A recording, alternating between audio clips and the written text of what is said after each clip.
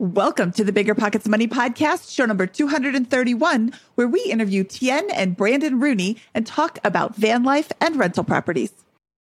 So they put all their money into real estate and they just kind of learned along the way. And so they ended up working for 5 extra years, but still retiring at 45.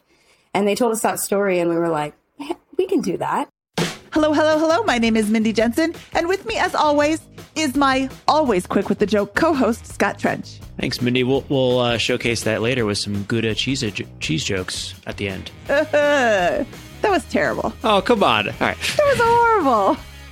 Scott and I are here to make financial independence less scary, less for somebody else, to make really bad jokes, and to introduce you to every money story, because we truly do believe that financial freedom is attainable for everyone, no matter when or where you're starting. That's right. Whether you want to retire early and travel the world in a van, go on to make big-time investments in assets like real estate, or start your own business, we'll help you reach your financial goals and get money out of the way so you can launch yourself towards those dreams.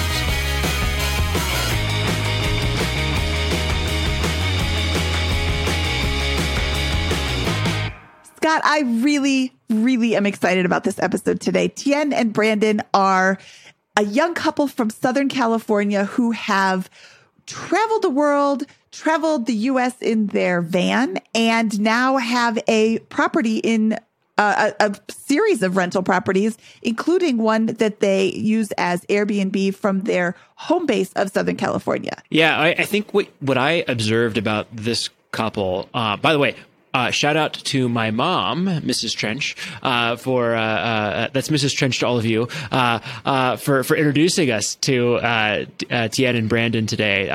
So thank you, Mom. We appreciate more references there. But anyways, what I think I observed about this couple is that they're flexible, right? And because they're flexible and creative and willing to experiment, they've never put themselves in a position where I think the demands of their job or their lifestyle require them to lock down for a long period of time. And they've exploited that advantage, I think, multiple times over the years with this, whether that's spending 6 weeks in Indiana to do a flip, or whether it's house hacking, whether it's living in a van, whether it's living with family in the basement, or whatever it is. They're willing to do it. And that, I think, has created optionality for them, not only wealth, but optionality to try a bunch of different things, become wealthy in interesting and creative ways, and I think experience probably a lifestyle that I would be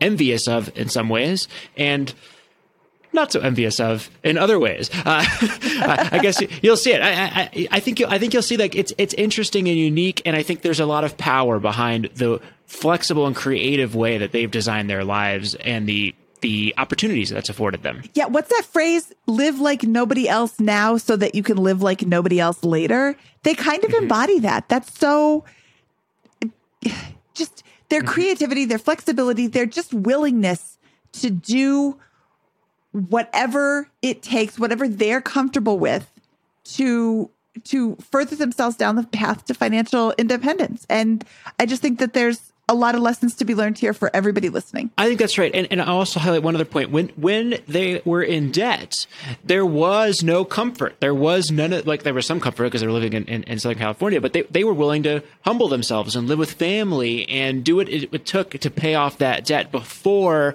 doing all this other creative stuff that I think really drove their wealth from zero to hundreds of thousands of dollars and close to financial freedom at this point. So I think that's right. I think there's a tremendous amount of discipline and hustle, living like no one else, in order to get into that strong financial position where all the other opportunities we discussed in the show trickle down from. Becoming a Navy Federal Credit Union member could help you earn more and save more. Take advantage of competitive rates with their certificate options, or start saving for that next big money milestone with a low minimum deposit. Add money at any time and watch your savings grow. Thanks to flexible terms, you can use Navy Federal's savings options for all kinds of goals, short or long term. Considering a big home improvement project, maybe a live-in flip, or feeling ready to consolidate some of that high-interest credit card debt, you could borrow up to 100% of your home's equity with a fixed-rate home equity loan with zero closing costs, or easily borrow as you go with a home equity line of credit. Both options could help make life's big expenses much more manageable. To learn more, visit NavyFederal.org. At Navy Federal, members are the mission. Navy Federal is insured by NCUA, Equal Housing Lender. Membership required. Terms and conditions apply. Loans subject to approval. TurboTax experts make all your moves count, filing with 100% accuracy and getting your max refund guaranteed. So, whether you started a podcast, side hustled your way to some extra income, flipped a house, or finally bought your first rental property, your moves made a big difference in your life last year. Now it's time to make the most of your moves. Switch to TurboTax and make your moves count. See guarantee details at TurboTax.com/guarantees. TurboTax.com/guarantees. Experts only available with TurboTax Live. The dream of owning a vacation home can be daunting. From finding the best guests, to the maintenance, to organizing the cleaners after every guest stay. With Vacasa, they make that dream into a reality.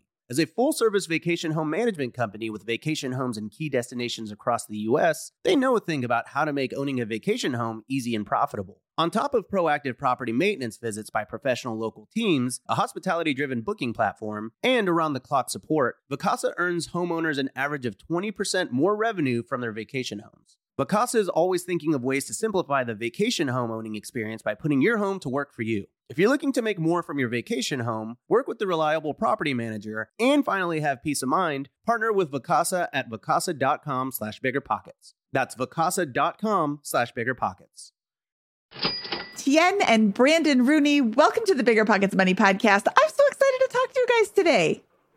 Yeah, thank you for having us. So let's jump right into it. Where does your journey with money begin? So our journey with money, basically after we got out of college, I was lucky enough to not have any financial student debt, but Brandon had financial debt, and we just kind of started our W-2 jobs, working, regular 40-hour week type jobs, and then we kind of got the bug to travel a little bit. So through roundabout ways, we ended up moving abroad, traveling, and for 9 months. And then when we came back, we realized, we have all this debt we still need to pay off, and we don't have jobs, and we really need to get our finances in order. So we went really hard on the debt payoff. So we rented a room instead of getting our own place. We started looking for jobs, and then basically we just went really hard into budgeting and being super frugal. And then every month we would take to the very penny how much money we had left over in our budget. And then we started by building up our 3-month emergency fund. And then after that, we just took off the end of every month, every penny that we had left over, we just put on the student loans. And then we were able to get those paid off really quickly. So we did all his student loans, about $50,000.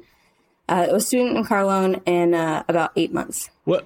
It sounds like your journey really begins after you get back from the 9 months of travel. That's when your financial journey kind of really hits the turbocharger, I guess, here. Yeah. What were both of your jobs? What was your income? What was the total debt? What was the snapshot of the picture at that moment in time? So at that time, we came back from, we were in Southeast Asia teaching English, making basically enough to travel.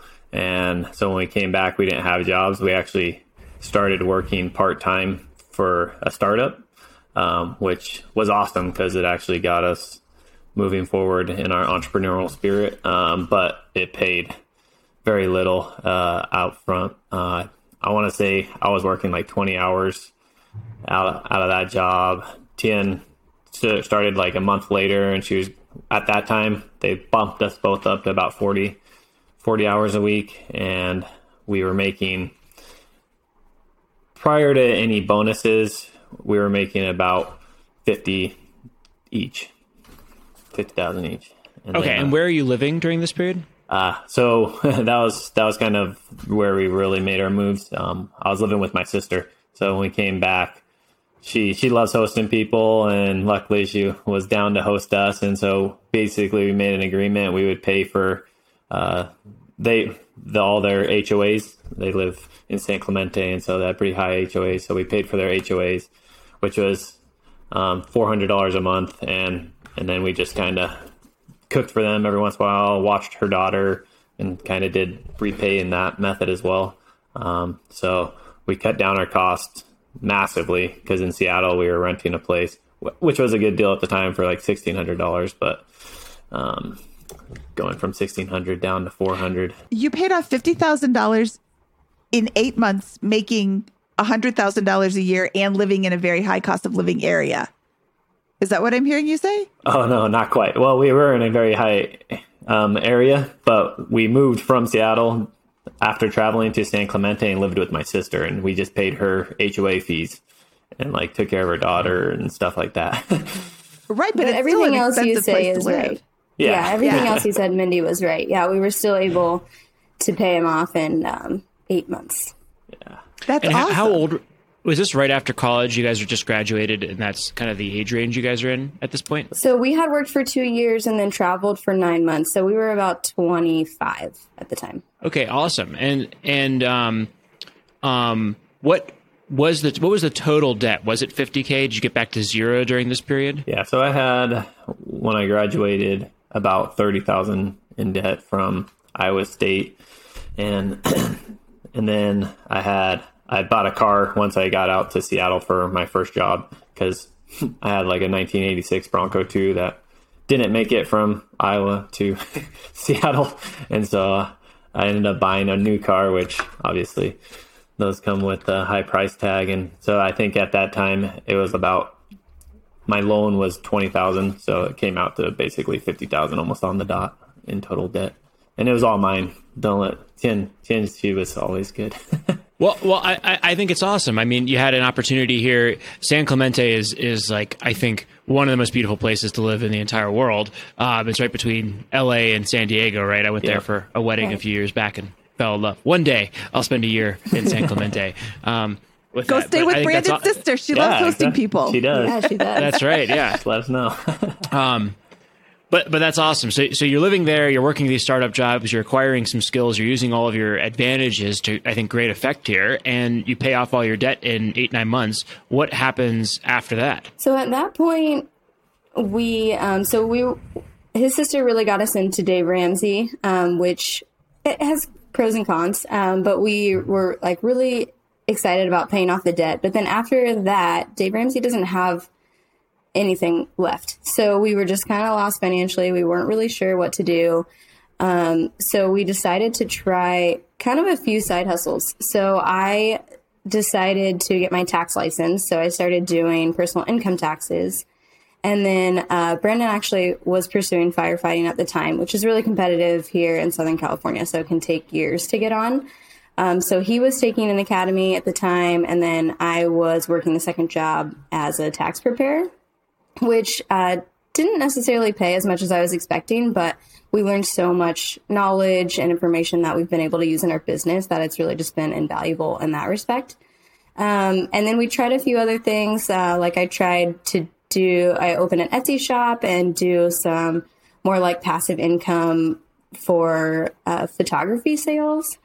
And that just also wasn't as lucrative as we thought. So we kind of just tried a few different things to make some passive income, and then eventually landed in real estate. What year did you pay off the debt? When is that? We paid it off we came back 2015, February 2015. That was the end of your debt paid out. So we started basically in the summer of 2014 and then paid it off in February of 2015. Okay, awesome. And so in 2015, you're debt free, and you're like figuring stuff out. We have the firefighting, we have the tax preparer. It sounds like you're trying a number of different things. How long does that go on for, and how does your financial position evolve as you're trying and experimenting these things?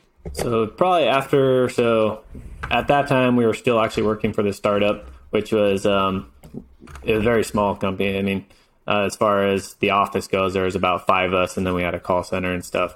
And so we got pretty heavy into that. And so we were making more money through that. I think we were up to like 70,000 each. And then as the time went on, we basically were able to get into the real estate in 2017. And I'll let Tien take that because that was kind of driven by her family. Well, going into, okay, great. So 2017 sounds like another inflection point here. What is your financial, as 2 years go by, are you investing? Do you build up a cash cushion? What does that look like during that period? So at that time, we were just putting money in our Roth IRAs every year. And then we were essentially just stockpiling cash. Like we were looking, I reached out to a couple of different like financial gurus, and we had talked to a bunch of other people that we knew who were kind of in the finance world. And everyone was just like, oh, we don't know what's happening with the housing market or with the economy. So, like maybe cash is just the right way to do it right now. We did put a little bit of money in the stock market and we're actively trading, which we have continued to do for a few years and has been like somewhat lucrative, but it's a lot more stress. So we've leaned over the years more towards ETFs. But in the meantime, that was basically we were just stockpiling as much cash as we could. And how much cash are you entering 2017 in your real estate investing strategy with? So let me pull up. I have all our numbers here. So we do you have a spreadsheet? Oh, we have so many spreadsheets. So many spreadsheets. Yeah. While you're pulling that up, Brandon, I want to point out that this was 2015, 2016. And you were saying, oh, we're uncertain where the market's going to go. Mm-hmm. And here we are. And I'm not like poking fun at you. I'm pointing out that we're uncertain where the market's going to go has been the mantra since 2014, Scott? When the market started picking up in a lot of places. Ooh, it's starting to get hot. 2015, 2016, 2017, 2018. Oh, should I wait for a crash? 2019, 2020. Here, 2020 has a worldwide pandemic and the real estate market didn't crash. Yeah. It's pretty crazy. Well, I think it's been uncertain since 1850. But it's been tracked. When did mortgages start?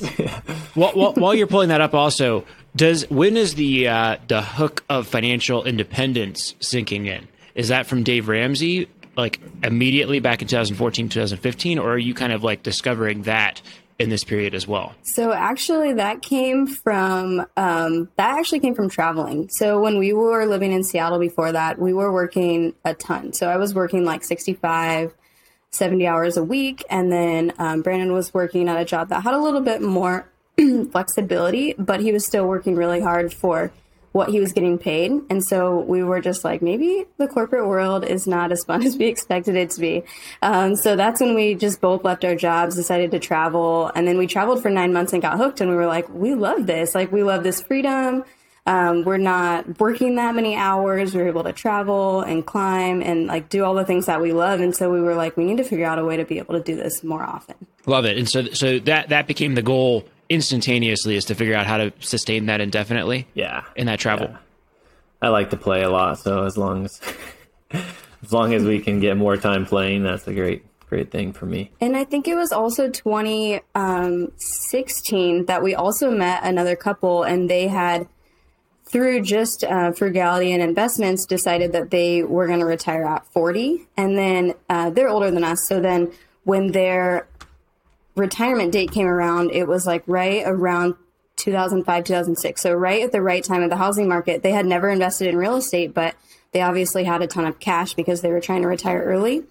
So they put all their money into real estate, and they just kind of learned along the way. And so they ended up working for 5 extra years, but still retiring at 45. And they told us that story, and we were like, hey, we can do that. And we can start earlier than 40. And so then we can reach financial independence earlier than 40. All right, so let's go through your actions that you took in 2017 and your position that you were in at that point. So in basically at the end of 2016, we had about $90,000 in cash. So basically in just like a year and a half, or a little over a year and a half, we had built up $90,000 in cash. And so in 2017, we were back in Indiana where Tien's family lives. We were visiting, and they've done flips for like 1 or 2 a year. Just basically went to the sheriff's cell, found a house, would flip it really quickly, and they're successful with it. However, the sheriff's cell was kind of at that point kind of not really a source of deals anymore. Even though we still went to one, we tried to bid on a couple, nothing panned out, but then we went on a drive with their real estate agent, and that same day we ended up putting an offer on a house to fix and flip in Indianapolis. And then because the purchase price was going to be $90,000, we basically, that was all our cash. We approached Tien's grandparents and asked them to be partners because they'd been doing the flips for years and we wanted to learn from them. So we ended up doing a 50-50 deal with them on cash and labor. And so we bought the house basically same day that we showed up in Indiana. And then I think we closed a month later. And then at that point, we went into the full fix and flip. And we were working full time as well. So you relocated to Indiana for this, for real estate investing at this point? We relocated during the flip and then came back. Yeah, we still had our apartment here, but we just went and stayed there, and we did work all day for 6 weeks to get it ready to go. Yeah. And you're still living with your family in San Clemente during this period? At that point, so our jobs were in San Diego, so we'd moved down to San Diego and we're renting an apartment at that point. Okay, great. All right, so you relocate to Indiana. What does that look like? Do you live in the flip? Do you live with family? Do you rent a place? What's that look like while you're doing this project? Yeah, so we just actually lived with my family. Yeah. Felt like we lived in the flip. Yeah, we would just wake up really early and we'd work for our W-2 jobs for about 4 hours. And then we'd go and work on the flip for about 8 hours and then come back and work for our W-2 jobs again for another 4 hours at night.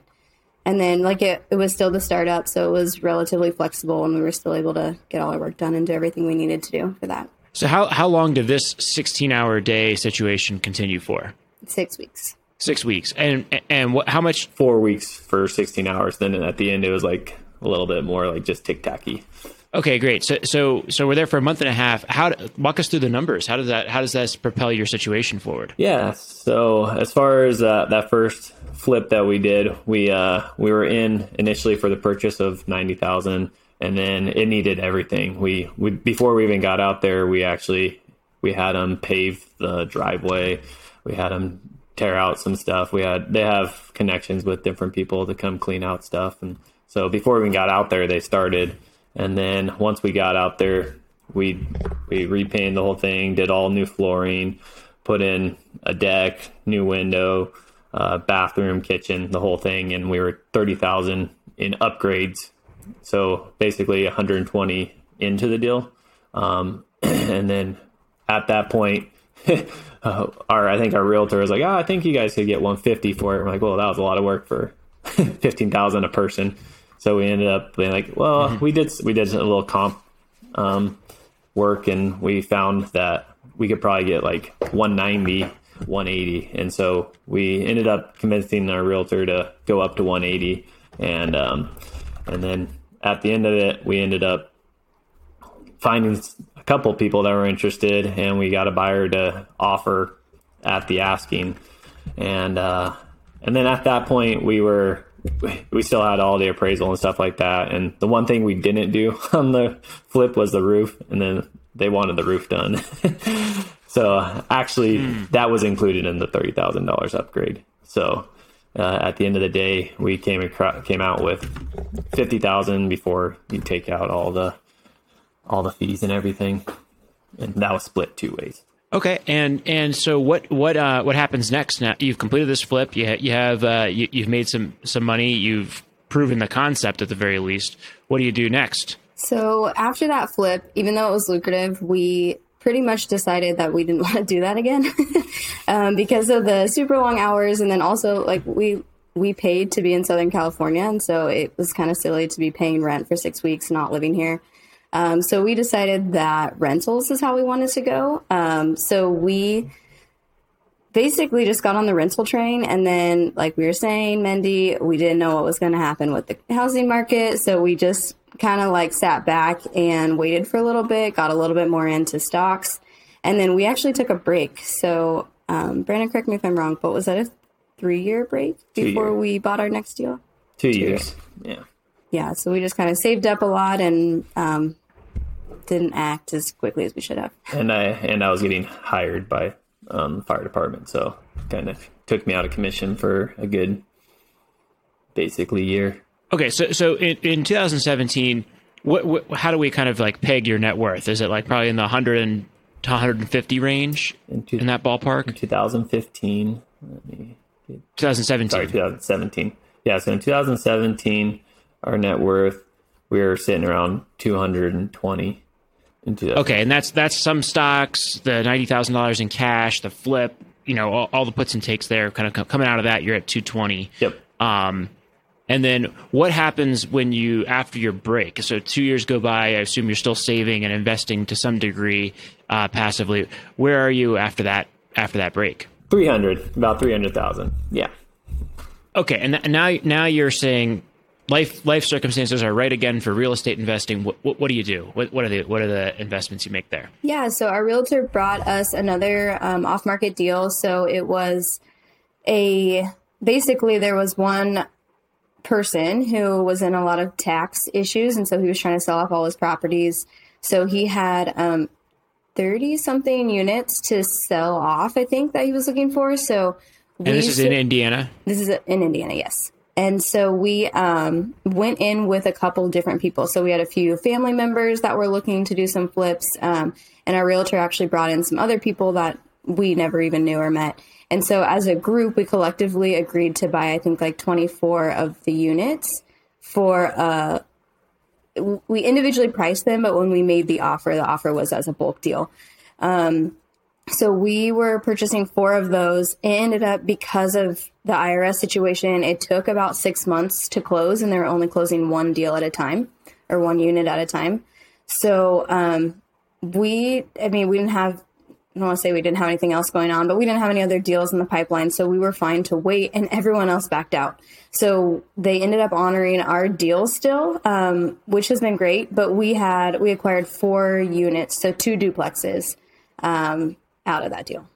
Okay, and what did that look like, and how did that kind of accelerate your financial position there? Yeah, so that one, we basically did conventional financing, 25% down on $190,000. So that was per duplex. So total in, we were at the 380,000. And then we had, so a couple of them were rented, one was vacant, and then one had a tenant that was about to move out. So we basically were setting aside money so that when people moved out, we could update them all. So we started the updating process on the one that was vacant, and then was getting those rented. And those will rent for, at the time when we first got it, we were looking at about $950, $1,000 for rent. And then now it's closer to the $1,200.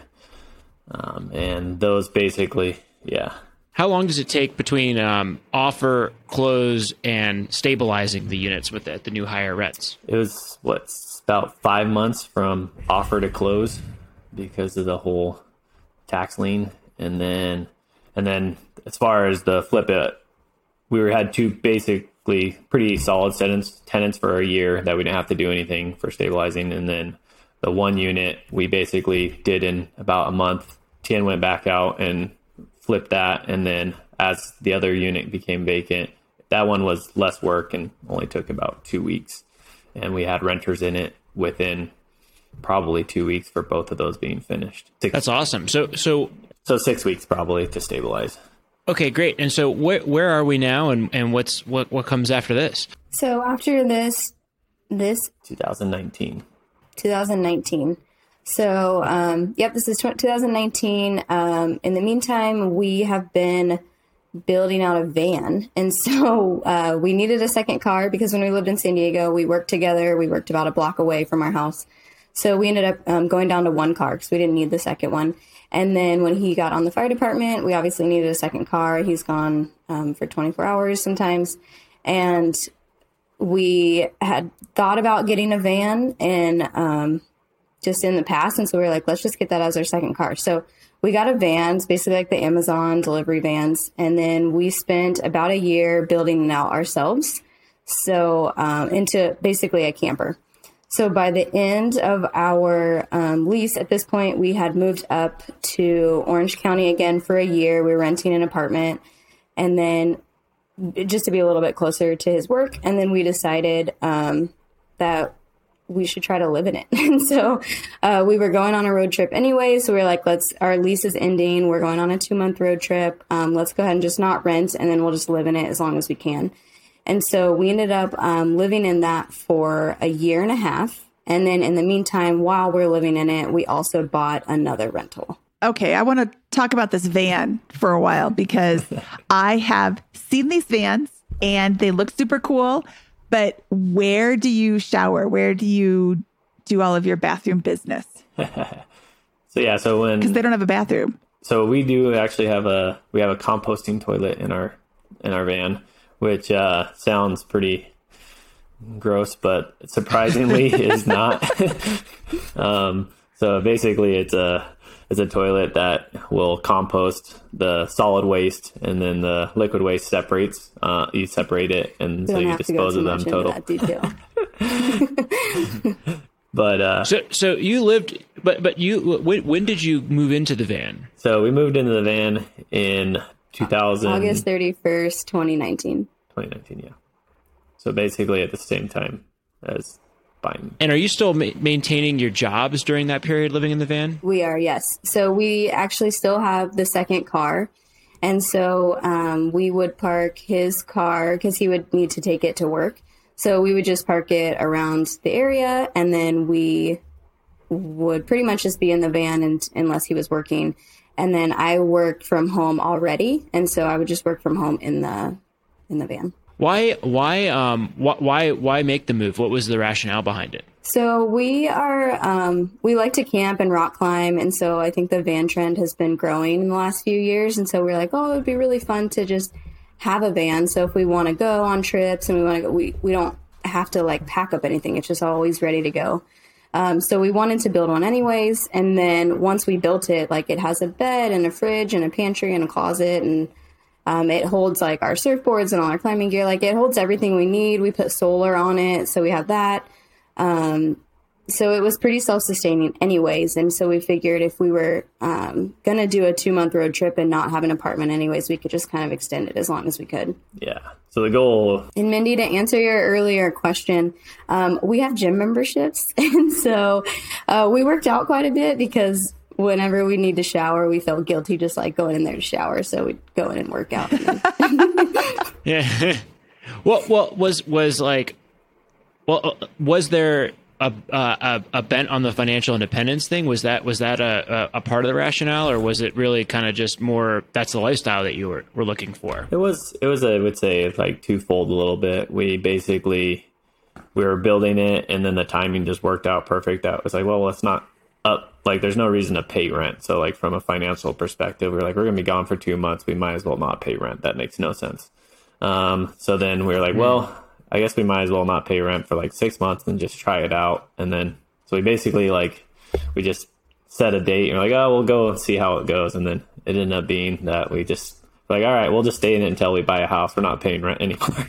So that was kind of how that came about. And we knew if we stayed in it for 6 months, it would pay for the renovations in the van. So it's kind of like, if we can last 6 months, then the renovations will have essentially been free.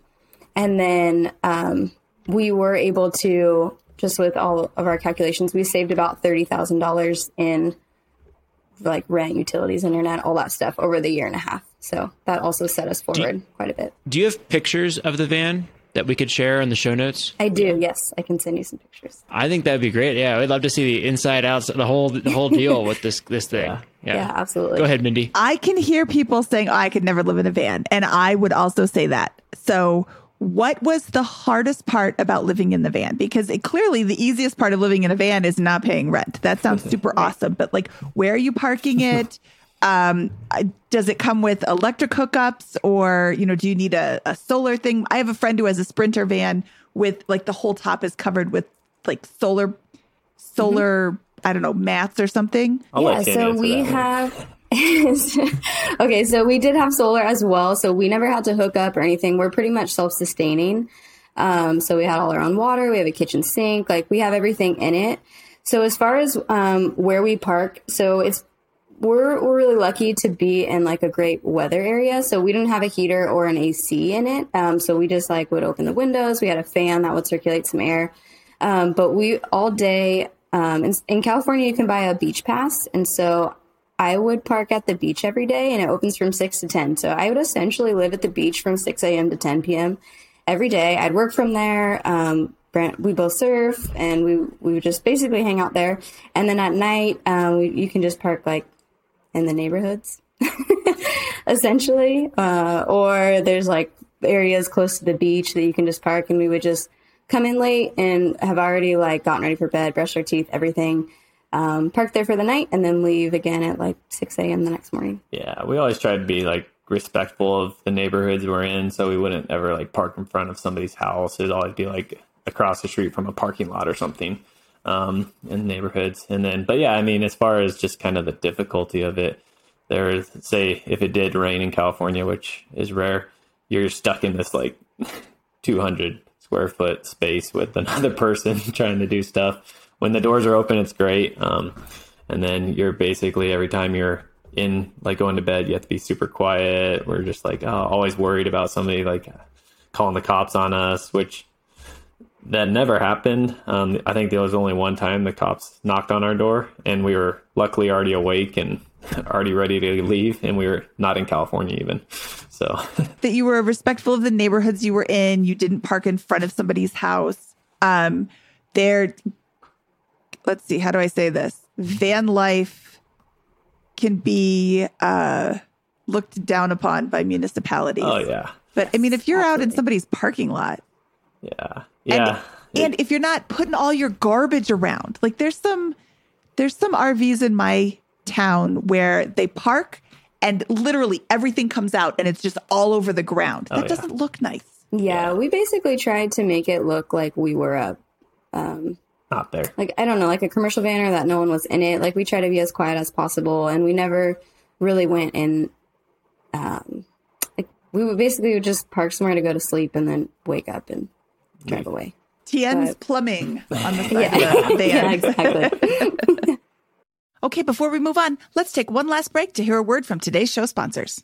Becoming a Navy Federal Credit Union member could help you earn more and save more. Take advantage of competitive rates with their certificate options, or start saving for that next big money milestone with a low minimum deposit. Add money at any time and watch your savings grow. Thanks to flexible terms, you can use Navy Federal's savings options for all kinds of goals, short or long term. Considering a big home improvement project, maybe a live-in flip, or feeling ready to consolidate some of that high-interest credit card debt, you could borrow up to 100% of your home's equity with a fixed-rate home equity loan with zero closing costs, or easily borrow as you go with a home equity line of credit. Both options could help make life's big expenses much more manageable. To learn more, visit NavyFederal.org. At Navy Federal, members are the mission. Navy Federal is insured by NCUA, Equal Housing Lender. Membership required. Terms and conditions apply. Loans subject to approval.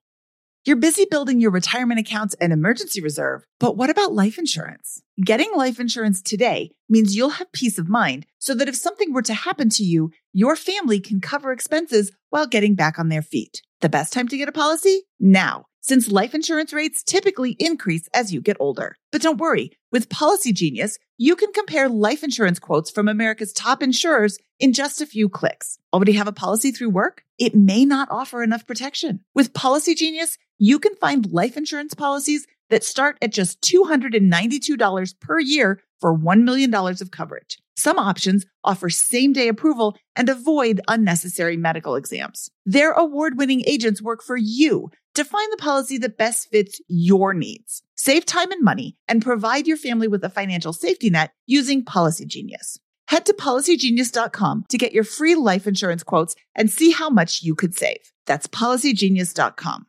The dream of owning a vacation home can be daunting. From finding the best guests, to the maintenance, to organizing the cleaners after every guest stay. With Vacasa, they make that dream into a reality. As a full-service vacation home management company with vacation homes in key destinations across the U.S., they know a thing or two about how to make owning a vacation home easy and profitable. On top of proactive property maintenance visits by professional local teams, a hospitality-driven booking platform, and around-the-clock support, Vacasa earns homeowners an average of 20% more revenue from their vacation homes. Vacasa is always thinking of ways to simplify the vacation homeowning experience by putting your home to work for you. If you're looking to make more from your vacation home, work with a reliable property manager, and finally have peace of mind, partner with Vacasa at vacasa.com/biggerpockets. That's vacasa.com/biggerpockets.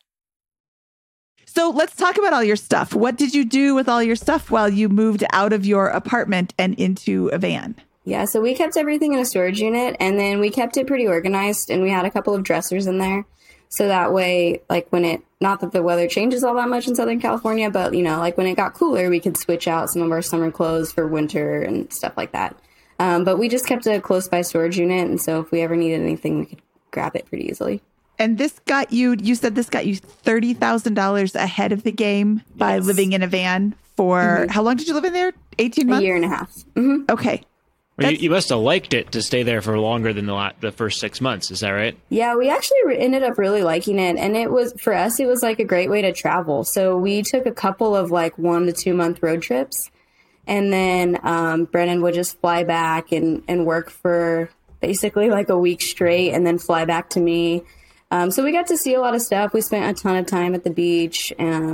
We played a bunch. We also obviously worked hard and still kept our investing up, but we were able to play a lot. And we realize now, we just bought a house, which I'm sure we'll get into, but it's I feel like in the last 2 months, we've seen 2 sunsets where in the van, you see every beach sunset and you see all these cool places and stuff. So it's a cool lifestyle, but a year and a half is a good amount. So what's your financial position after you kind of end the van stint here for 18 months, and what year are we in with the end of the living in the van? So 2021, we actually just ended it in February, March of this year.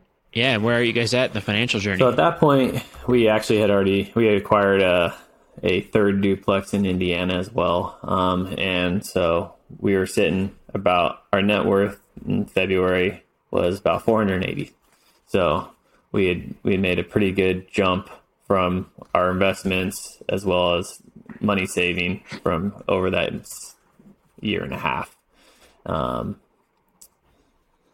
And we were basically ready to buy a house because Tien was sick working out of a tiny van. So what's that transition look like? Where do you buy? What happens in the last couple of months here? Yeah, so we started looking. We were more looking in Orange County just because he works up in LA, and pricing. And not that San Diego is cheap by any means, but Orange County is pretty hefty price tags. So we started looking. We were trying to decide: do we want a townhome? Do we want our own house? Our dream was to have a house with a mother-in-law so that we could house hack. And we ended up finding something. Well, we weren't even looking in San Diego. We love San Diego. We lived here for about 4 years. And then, so we have a community here and we eventually wanted to live here. But we just came down and we're having dinner with friends and something popped up on Redfin, this house just came for sale in your area. And it was less than 10 minutes away. So I scheduled a time with our realtor, went and looked at it. And it was a house with a mother-in-law. And so we decided to make an offer on it. And obviously went through all the normal negotiations and stuff. But they rented back for 2 weeks, and then we moved into it in March, and then basically started renovations on that. And we can get into that, I guess, if we're ready. Yeah, that's awesome. Let's do it. Yeah. So the back house is connected to a garage. So it's a garage, and basically they walled off half the garage, and they used it as a man cave. So it had a bathroom in it and a lazy boy and a TV. And that was it. That was back there. But it's a pretty big space. And so we figured we could do more with it. So when we first moved in here, the day we moved in, we started ripping out the floors in the main house because they had old carpet in the bedrooms. So the first week we moved in, we basically moved our stuff into the garage, and then we're like still sleeping in the van in the driveway. And then we renovated the floors in the bedrooms, and then started furnishing it. And we decided that we were going to do a short-term rental, Airbnb in it. So worked on furnishing it a bunch, and then kind of started moving into the back house, but not doing any renovations.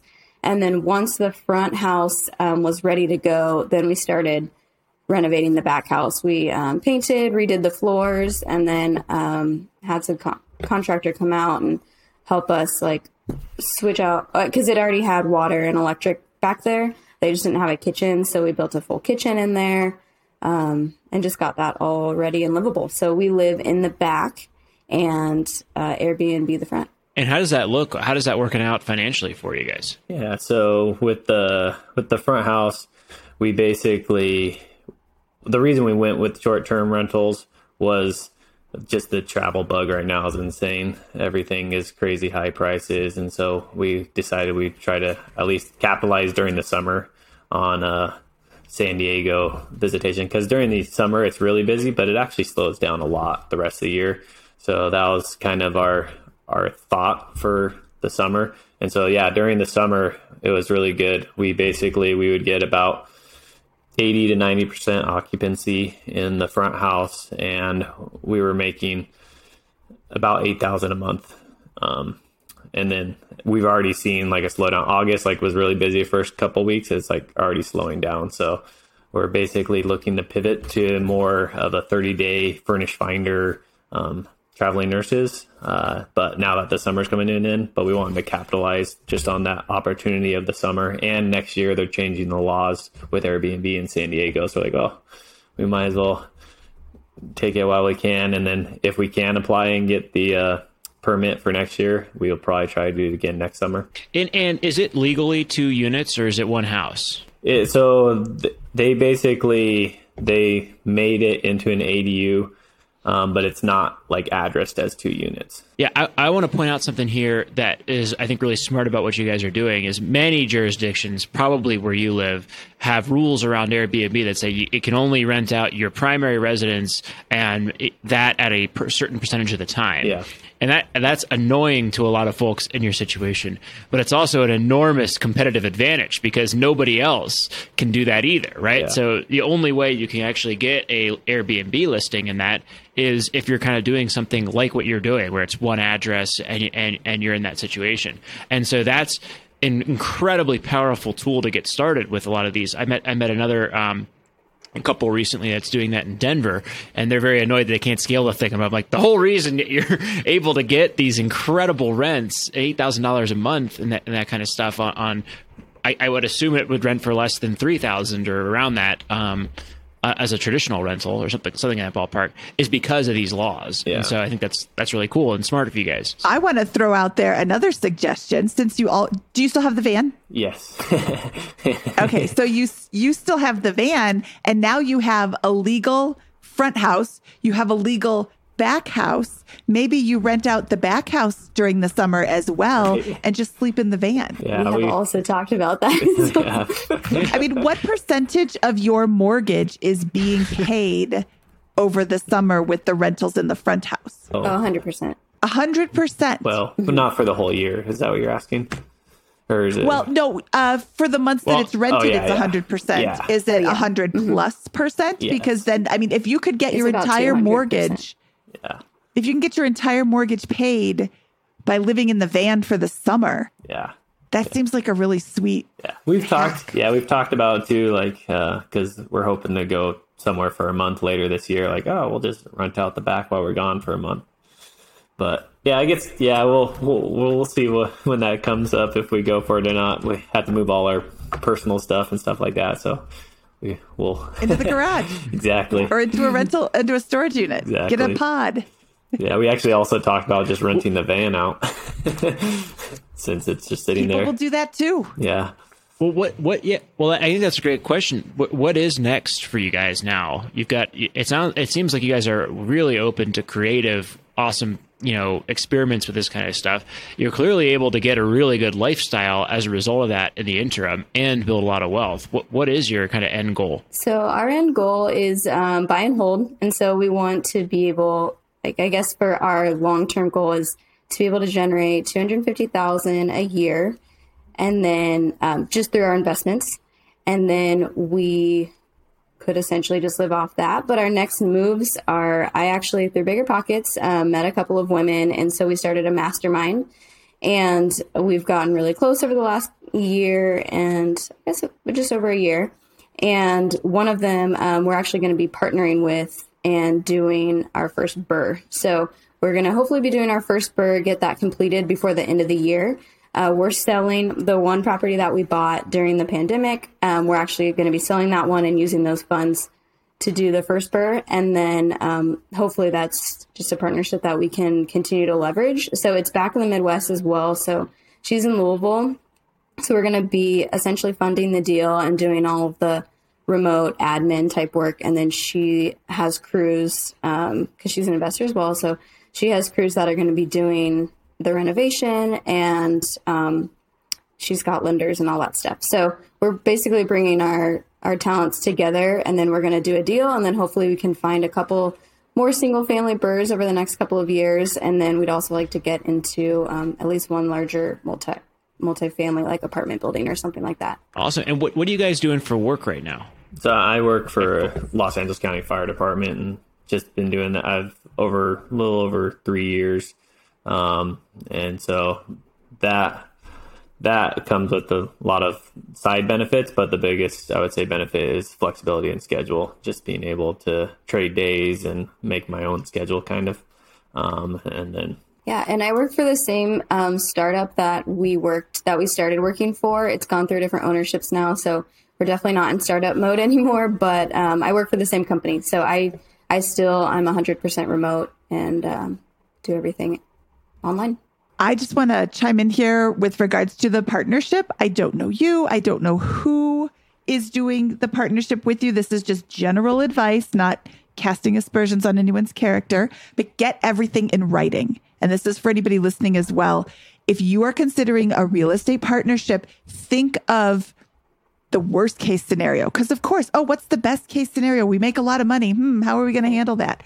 But exactly how are you going to handle that? Are you going to get 40% or 50%? Or is it like a 6-way partnership and each person gets whatever 100 divided by 6 is? Is it, is the person getting more money because they coordinated the deal? Who is going to put more money in if, you open up the walls and there's a huge problem? What happens if you decide that you want to keep the property and somebody else wants to sell it? Do you have first right of refusal to, purchase it from them? Just all these weird things, because circumstances change over the course of a flip. And I'm in the Bigger Pockets forums every single day, and I see people talking about how their flip turned into a huge disaster, or their partnership turned into a huge disaster. And it almost always stems from, we were friends before and I trust him, and they didn't get everything in writing. So I think it's really important to just kind of brainstorm. Like right now, you're all still friends, and that's great. And the goal is to not only make money in the real estate adventure, but also to be friends at the end of it. So setting expectations up front is so, so, so important. So thank you for coming to my TED Talk. Yeah. And rant. That's a great point. Agree. Awesome. Well, what else should we be asking you about or covering for your story before we move on to the famous four? Honestly, yeah, we talked about all, I think, our financial stuff pretty much in pretty good detail. So yeah, unless you have any other questions. Well, I don't think I have too many more questions. I love the fact that you were able to do this all in Southern California while not making huge salaries, with a lot of that. And I think that that's really cool. I mean, you used a couple of advantages and got really creative. But I think it sounds like you were able to amass a lot of wealth and freedom and do so while really enjoying, I think, one of the most beautiful places on the planet. Maybe more so than most. Yeah, it's been a wild ride for sure. I got my first gray hair on the first week of our Airbnb, so that's if this is a good Foreshadowing. glimpse into what into the short-term rental world. Okay, well, we're not done yet. It is now time for the famous four. Tien, and this is both of you can answer each question. So Tien, what is your favorite finance book? Okay, so to be honest, I don't read a ton of finance-specific books, but I read an insane amount of real estate books. So I guess real estate books is probably what's taken it over. But I will say, like, finance-related cash flow quadrant, I did like that one. It was just a good perspective as to the mindset that we really need to be in, and switching from, because right now we're employees, so we need to, switch out of that box and really get into the other quadrants. But yeah, so I guess finance, that would be my favorite. Awesome. I've read a number of those books, and that one's always a good one. What was your biggest money mistake? No. What is Brandon's favorite finance book, Scott? I'm sorry, Brandon. No worries. My bad. Go ahead, Brandon.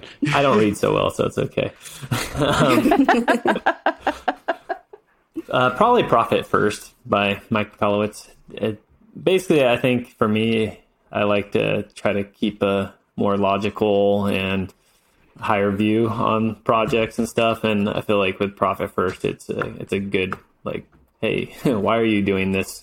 And make sure you're actually setting money aside to do what you really want to do versus just if you invest all your money, then you're basically just doing nothing. All right. What was your biggest money mistake? Well, mine is probably marrying Brandon, taking on all that debt. My tagging greatest onto one. that. Yeah, my greatest one was marrying Tagging Tien. onto that. Did you guys talk about money before you got married? Yeah, we did actually. Yeah, we talk a lot did. Yeah, about we've money. always been pretty open about it. She knew what she was getting into. Don't let her fool you. Okay. No, so I think for me, our biggest money mistake is just not starting sooner. So it's kind of twofold, because I feel like the travel really got us the financial independence bug, and like really made us want to be financially independent. But it was also a year where we lived in Seattle at the time. We could have bought a house in Seattle. We could have bought a house when we lived there and then rented it out when we traveled. So just not starting sooner. Brandon? Oh, I mean, I think she nailed it as far as, I think if not leveraging the ability for like all those first time home buyer opportunities early on, like we basically went straight to conventional, thinking that was really the only option.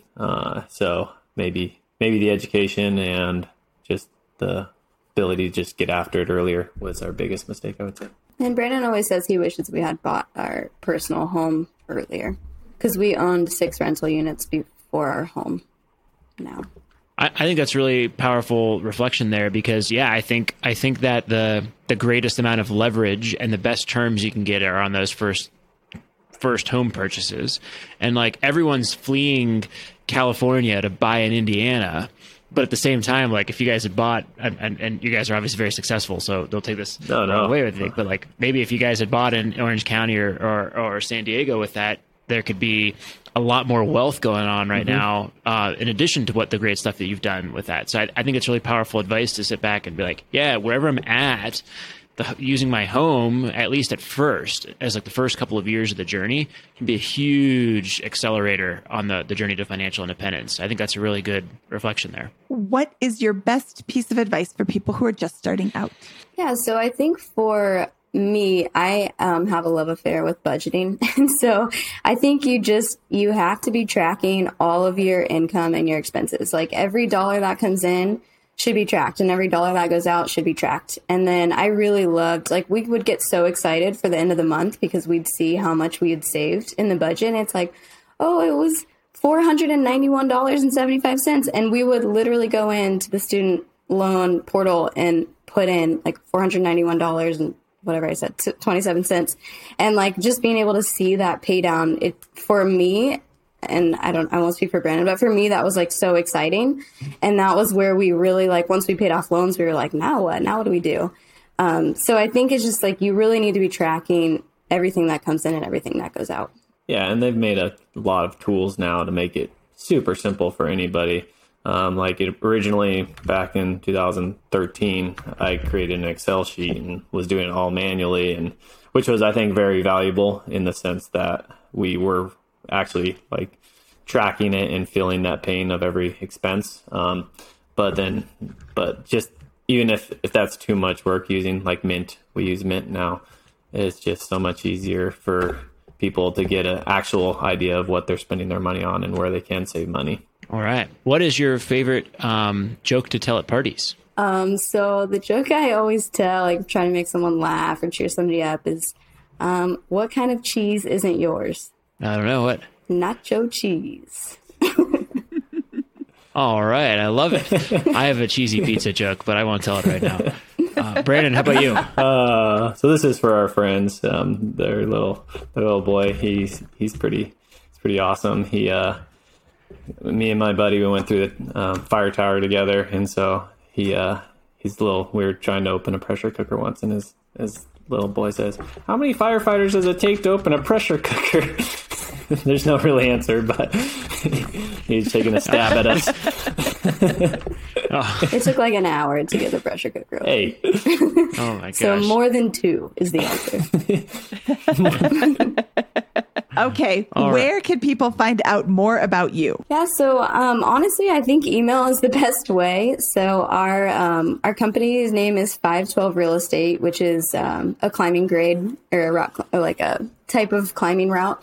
And so it's spelled out 512 Real Estate at gmail.com.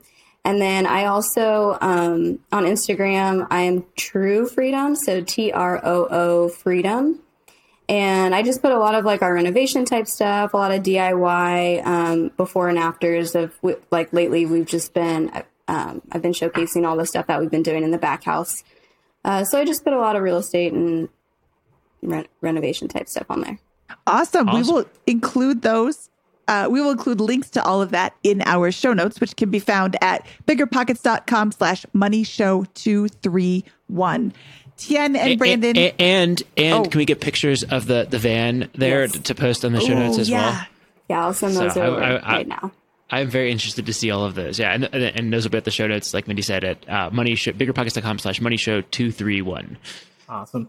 Okay, I can't wait to see those pictures. Tien and Brandon, thank you so much for your time today. We really appreciate you coming on and sharing your story. Awesome. Thank you so much. Thanks, guys. Okay, we'll talk to you soon. All right, have a good day. Take care. Bye. All right, that was Tien and Brandon. Scott, I know you liked their story. What did you think? I love that. I think I'm kind of jealous. I think like how many sunsets over the Pacific Ocean, have they seen as a result of that, right? Like 18 months worth. Yeah. Are you willing to do that? I don't know. I don't know if I'd be willing to do that. I don't know, but I am envious of the glorious days they must have had for years and years and years, or for at least 18 months in that journey, and the fact that it's got them so far ahead on their financial journey with that. So I think it's really cool, and I think it's a perspective worth sharing. Yeah, I am not willing to do that, but I'm excited for the fact that they were able to. And I know that you're not willing to do it, Scott, because you haven't. Nope. So jump in a van, Scott. I just don't want to live in a van. I don't like road trips. Mostly because I have 2 kids. Yeah, I did house hack for 7 years, and I think I would have been willing to house hack, in a creative situation there. I think the van, I think if you're listening to this and you're in your early 20s or coming out of college, this is a potentially great way to spend a year in your early 20s doing something like this if you want to save up that extra money with that. But yeah, I think it's awesome. Yeah, I do too. Okay, Scott, should we get out of here? Let's do it. From episode 231 of the Bigger Pockets Money Podcast, he is Scott Trench, and I am Mindy Jensen, saying enjoy the shower, flower.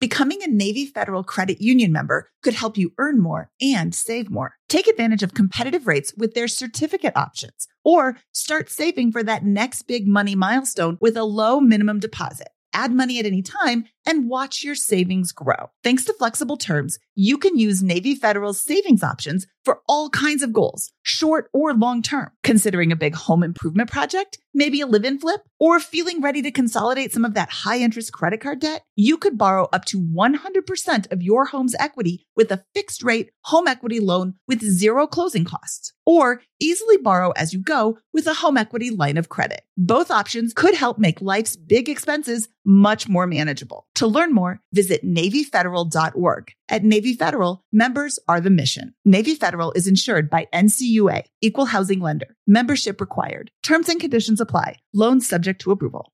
The content of this podcast is for informational purposes only. Past performance is not indicative of future results, and all host and participant opinions are their own. Investment in any asset, real estate included, involves risk. Use your best judgment and consult with qualified advisors before investing. Only risk capital you can afford to lose. Bigger Pockets LLC disclaims all liability for direct, indirect, consequential, or other damages arising from reliance upon information presented in this podcast.